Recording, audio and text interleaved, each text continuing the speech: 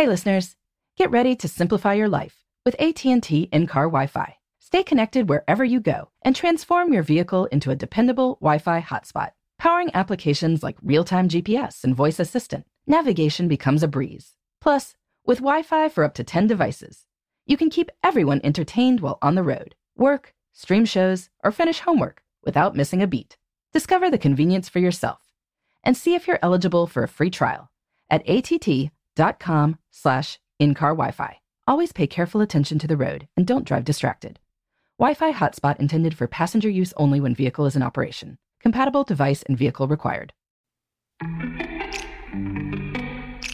Welcome to Before Breakfast, a production of iHeartRadio. Good morning. This is Laura. Welcome to the Before Breakfast podcast. Today's tip is to introduce a request slowly to increase your likelihood of getting to yes. When the immediate answer to your request would be no, slow things down so the other person can get used to the idea. Then, when the time is right, you might get the answer you're looking for. Anyone who has been on the receiving end of a big fundraising request knows that you are not going to get asked by email directly for a big amount. Instead, there is an email about setting up a phone call. The phone call is about inviting you to an event the organization is hosting. There, you'll get to meet a few people who might follow up for lunch later, and, well, you see where this is going. By slowing down the process, the fundraiser is increasing the chances that you will see how wonderful the organization is. You will want to support it. You are working to yes. What works for fundraising often works in the rest of life, too. Let's picture a couple where one party wants a dog and the other does not. Simply asking is going to result in a no. But slow acclimation could be a different matter. Perhaps Party A suggests taking the neighbor's dog for a walk on some sunny afternoon.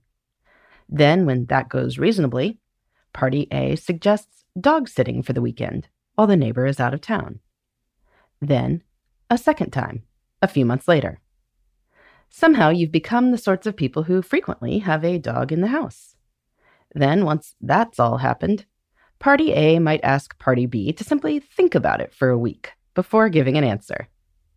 Now, these baby steps might still not work, but the slow groundwork has increased the chances. The same approach might work with, let's say, remote work. Perhaps your workplace has brought everyone back to the office full-time, but you'd like to return to 100% remote work. Instead of asking for that flat out and getting a knee-jerk no from your boss or HR, you might lay the groundwork. Talk about how productive you were during the pandemic, and show documentation of that at your review. Then, you ask to work from home on a day when you are expecting an appliance delivery. On that day, you accomplish a lot of high-profile work. Maybe a week later, you bring up working remotely 1 day a week for a 2-month trial period. Your boss doesn't have to answer for forever right now. She is just agreeing to a conversation in 2 months about it. When no disasters ensue, you can ask for more in 2 months. Slowly, you make your way to yes. Now, it is true that with some requests, you may not be able to accrue lots of little yeses before you ask the big question. But even then, it can be wise to delay the response to your request. For instance, maybe you want to share an out-of-the-box idea with your boss.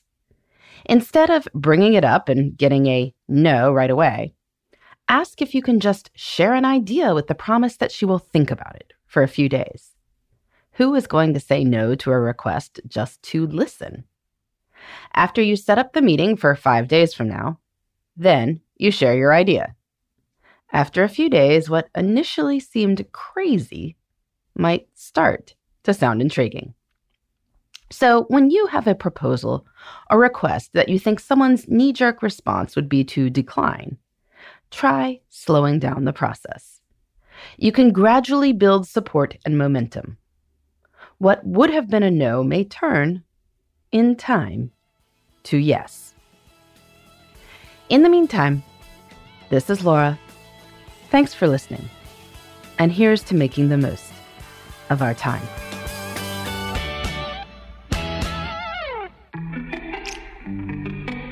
Hey everybody, I'd love to hear from you. You can send me your tips, your questions, or anything else. Just connect with me on Twitter, Facebook, and Instagram at Before Breakfast Pod. That's BE, the number 4, then breakfast, POD. You can also shoot me an email at beforebreakfastpodcast@iheartmedia.com. That Before Breakfast is spelled out with all the letters. Thanks so much. I look forward to staying in touch.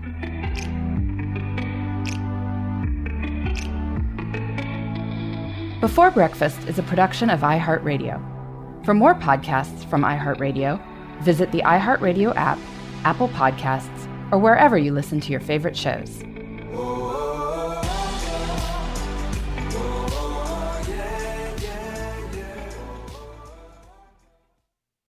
Become a part of the fast-growing health and wellness industry with an education from Trinity School of Natural Health. Trinity graduates can empower their communities through natural health principles and techniques, whether they go into practice to guide others toward their wellness goals or open a store to sell their favorite health products. Trinity grads are equipped to change lives with 19 online programs and flexibility to fit your busy schedule, including the popular Certified Natural Health Professional. You can get the training that helps you turn your passion into a career. And here's the best part. You can earn the certification in less than a year. From herbology to naturopathy and health coaching, Trinity allows you to make a meaningful difference by helping others live healthier, happier lives. Don't wait any longer to pursue your passion for natural health. Enroll today at trinityschool.org. That's trinityschool.org. Hey listeners, I know you love mornings. And with nearly 300 beaches in Puerto Rico, each one is a reason to wake up early and catch a picture-perfect sunrise.